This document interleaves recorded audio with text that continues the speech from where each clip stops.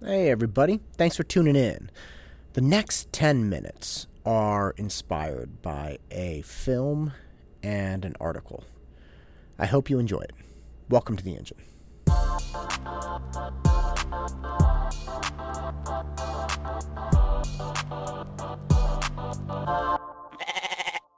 I didn't do a lot of research before I started this podcast, and please don't laugh at that. I'm doing my best, but I don't research things to death.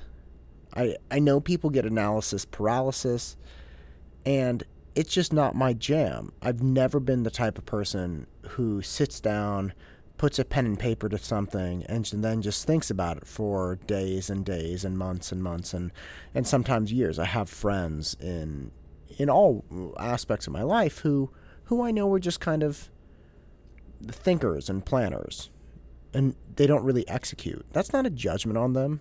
By the way, let me be really clear. I'm not saying those people are bad, but what I am saying is they don't execute.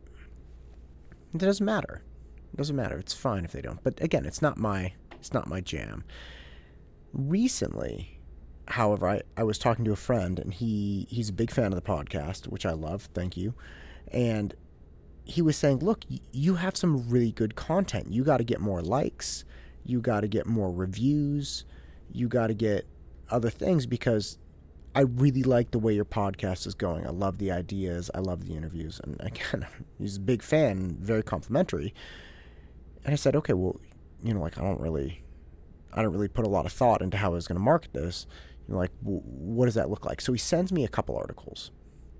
Now, the articles were both written by relatively famous podcasters, not Joe Rogan, but very, very popular. Thousands and thousands of, 5-star reviews, and one guy I think even got like podcast of the year on a specific podcast service. These are really serious guys. So I start reading them. I'm like, oh, well, I certainly have something to learn from them. I get through the two articles, and they were incredibly lengthy. And I told my friend, I was like, you know what this is? This is an article for someone who likes thinking about doing a podcast. And he said, oh, so you have all the answers. I said, absolutely not. I took notes while I went through this. 100% I took notes. But it, to me, was kind of like a scene from Zoolander. Now, if you've never seen Zoolander, I highly, highly recommend it. Zoolander's a fantastic film. And it's all about this male model who's absolutely ridiculous. He's just the world's biggest idiot. And at one point, he's kind of having like a crisis of identity and decides that he wants to start the Derek Zoolander School for kids who want to read good, learn how to read, and do other things good too. That's his whole center. So at one point, the antagonist Mugatu, who's this evil fashion designer, presents him with this little model of the Derek Zoolander School, blah blah blah. So Derek gets upset because it's too small, and he goes home at one point and tells his friends that he wants to make the center, and just thinking about making the center was the most meaningful thing he'd ever done in his life. And I laughed about it. I mean, it's always a great line. It's like, and just thinking about it, it's the best thing, the most meaningful thing ever. And they're like, great, Derek. Well, it turns out there's a lot of merit to that. It turns out nonprofits are very attuned to this concept, not the concept of the Derek Zoolander Center, but attuned to getting people to have a dopamine rush when they think about helping someone. So if a nonprofit gets you on the phone, if you're like call center or NPR or PBS or whatever it is, they have the calls that come in, right? And they have the annual fundraisers, and they'll call people, or you can call in and donate. And they know that if they don't get you to donate while they have you on the phone, going hard about all of the benefits and all of the great things you're doing and all of this stuff, if they don't catch you in that moment, when you have the greatest sense of satisfaction, again, let's be clear, you have the greatest satisfaction thinking about doing this, they're never going to catch you. Because the second you hang up the phone, the sense of satisfaction is gone. And the second you donate, yeah, you feel okay, but it's nowhere near the sense of anticipation and satisfaction you got when you were going to donate. It's a very odd thing. It's a very odd psychological thing. And that's kind of what was going on in Zoolander. He's saying, like, just thinking about doing this thing was the most meaningful thing I've ever done. And he's probably right, because to start a center where you educate students, that is a long, horrendous process. And very rarely would you get to the point where you had, this big win. I mean, yeah, sometimes they have, annual fundraiser and everybody's so happy. And I've been to a couple things like that, and it's a real feel-good thing, but it's a really arduous endeavor to get any kind of nonprofit like that going. This is what kind of happens. And this is why I think these lengthy, elaborate articles are written about making podcasts or anything else. And I say this, and I have this criticism, because the podcasts we're talking about, one of the first or second things was talking about monetizing your podcast. And then it got into the nitty-gritty of acquiring advertisers and how you acquire them and what pay you should be getting for them and how many you want, how many you don't want. All these little philosophical points. If I'm not excited about the product, I don't really care. I got to be behind it. All of these things. And they were talking about how much money you get per 1,000 downloads of an episode.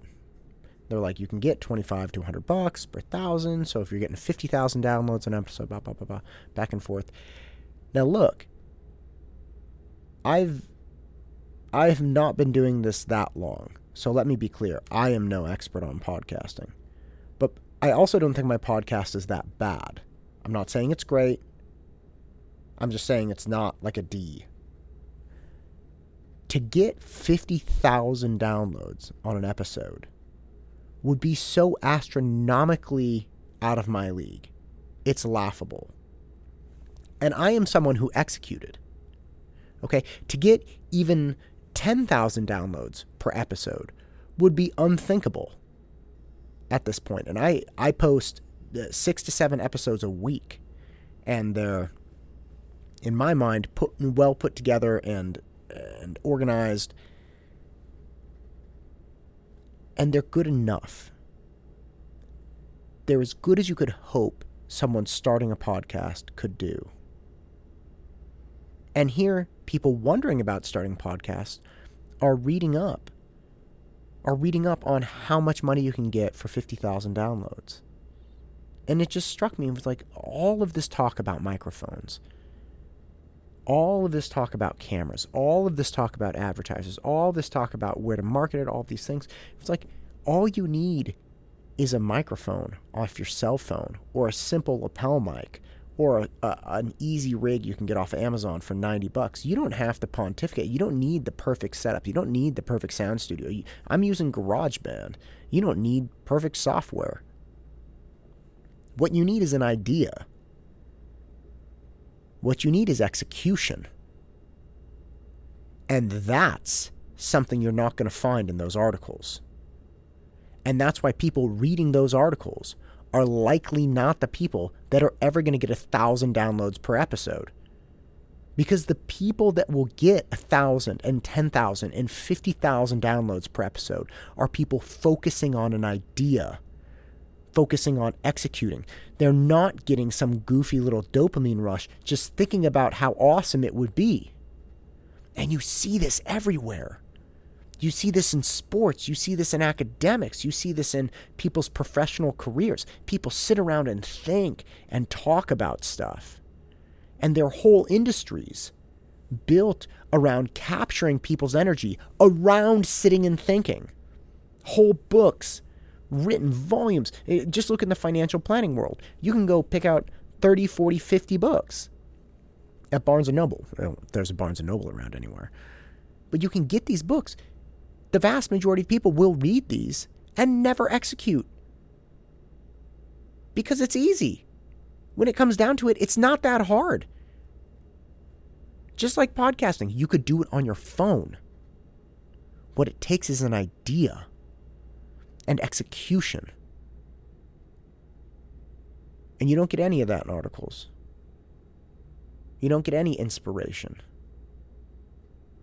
The most honest thing I heard when I was, and I did do a little research, when I was researching a podcast, is this woman told me, she didn't tell me, she told whoever was listening on YouTube, and I think she had gone like 50,000 downloads or something last month, so she was a serious woman.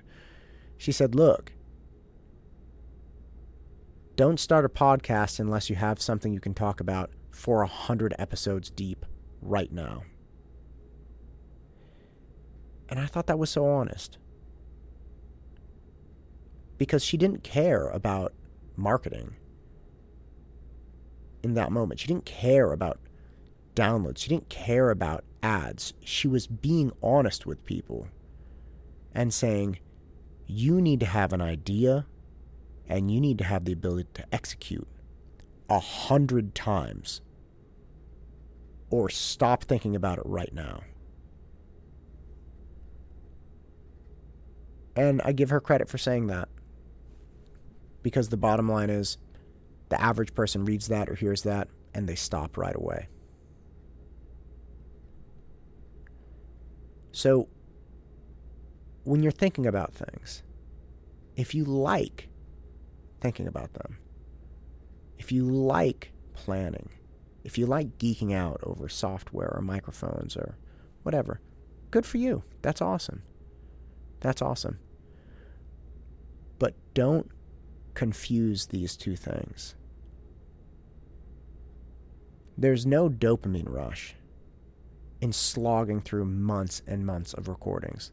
There's no dopamine rush in watching your ratings on iTunes slowly creep up. I think I have 20. There's no dopamine rush in realizing that if you want to do it right, it takes years. So if dopamine and excitement and energy are the things you're after, just think about stuff. But if you want real success in the world, let go of that and get ready to execute. I'm Matt Todd, and this is the engine that drives me. Go out and crush it.